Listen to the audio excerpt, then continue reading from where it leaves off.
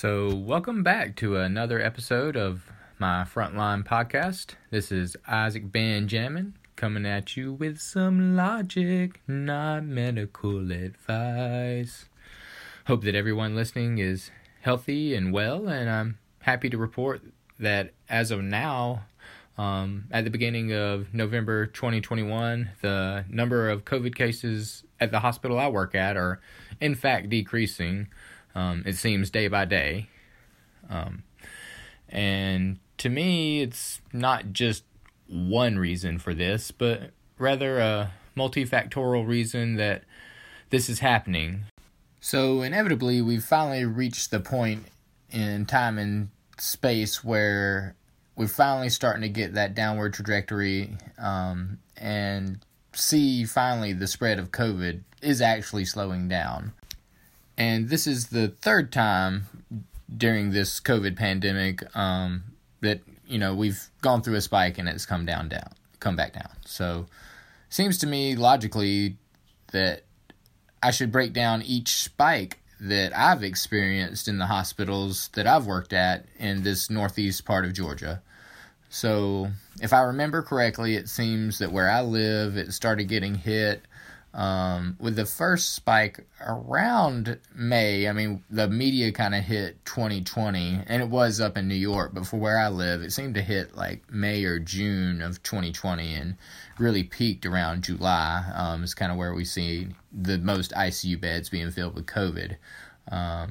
But by the middle of August, the new admissions for COVID were significantly down.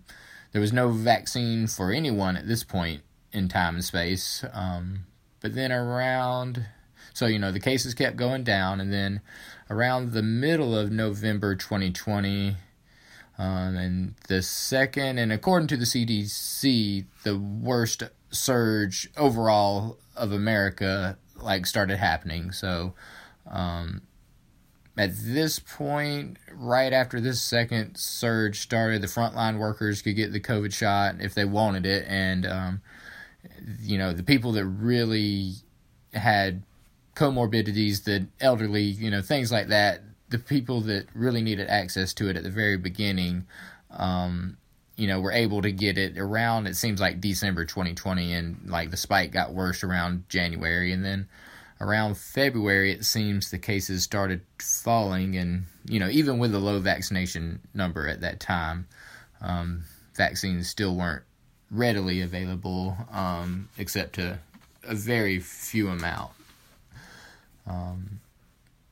But at this intersection in the March of 2021, our vaccination rate started to reach its spike because simply of supply and demand. We started having more vaccines available, and everybody that wanted it could pretty much get it if they, tried and put in just a little effort. I mean, they've been literally giving it away for free. Inflation. Sorry, I got choked up on something. But anyway, about July 21st, it seems, of 2021, the most recent spike that we experienced this year started, and as August started going on, the like I said, the CDC says this wouldn't be the worst spike in total cases, but it seemed to be the worst one that I've experienced at my hospital. During the first two spikes, we have 12 main ICU beds and 6 NCCU beds. That the main ICU with 12 beds was COVID, and the NCCU was non-COVID.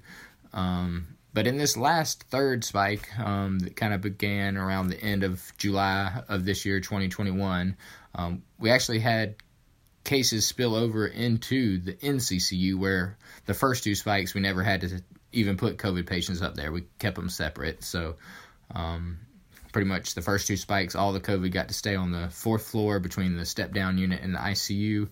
But this last spike, it spilled over, and other floors started accepting COVID patients, and the NCCU, we just had more critical. So even if the CDC's right and it wasn't worst, number-wise, it seemed to be the most aggressive strain of COVID so far. So now that we've finally made it, to this third slide down of a COVID spike, maybe we should actually talk about what we can do if, but more likely probably when we start climbing up a fourth COVID variant new strain release spike. Unite and beat this crap together, just no matter who or what is actually pulling the strings, whether it's man or nature. Let's actually do the things we need to do to keep the next spike from being as bad.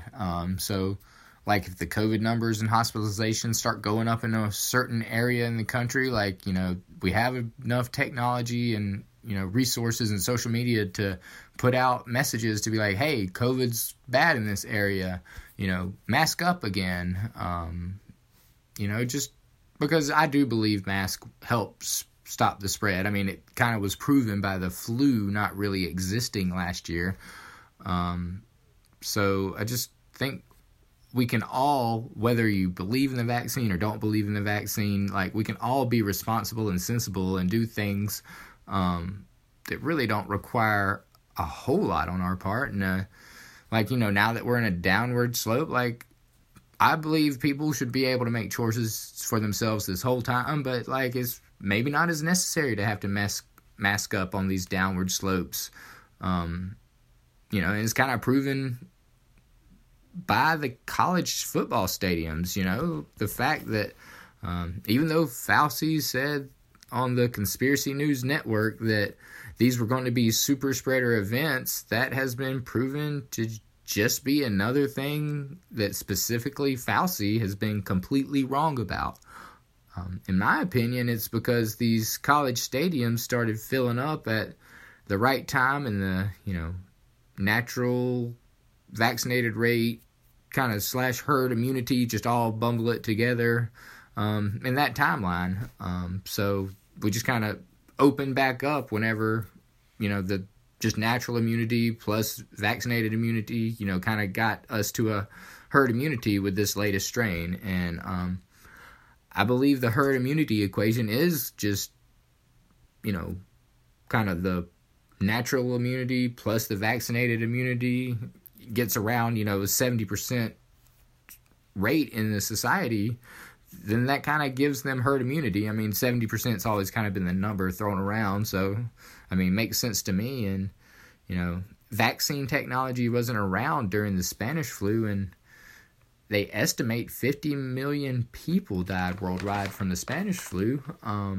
That's 10 times the total of deaths with a smaller world population for that time 100 years ago. And, if you do the math, then it's just a crazy amount higher percentage of mortality than COVID-19. So when the Conspiracy News Network / CNN is spewing this blatant propaganda, in my opinion, on air about how this has never happened before, it's just hard not to get angry when this just happened 100 years ago, which in the big grand scheme of things isn't that long ago, and tenfold the amount of people died, and there's still plenty of people everywhere. And trust me, every COVID death I'm a part of is so tragic, but so are the other deaths I deal with in the ICU. And ultimately in this world, death is a part of everyone's life. So I personally don't fear any germ or any invisible terrorist, and I refuse to let a germ control my life. God, Allah, the good Lord, He'll take me when it's my time. Bodily death will take place to me at some point on this earth, at some time on this earth. But until then, I'm going to do my best to be the very best version of myself, be kind to others, because I promise that Jesus / God / Allah, He wants you to love one another and love others over trying to convince others to believe what you believe. So to end this episode, I just kind of want to, reiterate that I've been through 3 spikes at this point. Without vaccine, with vaccine, they all they've all finally gotten to a point where, and me personally, I think it more has to do with kind of natural immunity and its spreading. And I also think the vaccines kind of help with that, giving another layer of immunity to the herd. So, let's just do the best we can, but understand that this is a force of nature. And, I've said before, man usually doesn't beat volcanoes or hurricanes. Like we can do our best, we can board up our windows, but, it's gonna do what it's gonna do. So, that's why I think it's more important to just be good to one another than try to convince somebody that you actually know best, or what's right for them, because ultimately that's to that individual to decide. So anyway, thanks again for listening to another episode, and my next episode will be COVID concentration camps. I don't really know if that's a thing yet. I've heard Australia is kind of getting like that, so I just kind of want to more go into theoretical of why those aren't a good idea at all, and how they really wouldn't stop COVID, but more just take away people's freedoms and rights, which to me, that's one of the things that makes America great. Everyone have a great night. See you next time.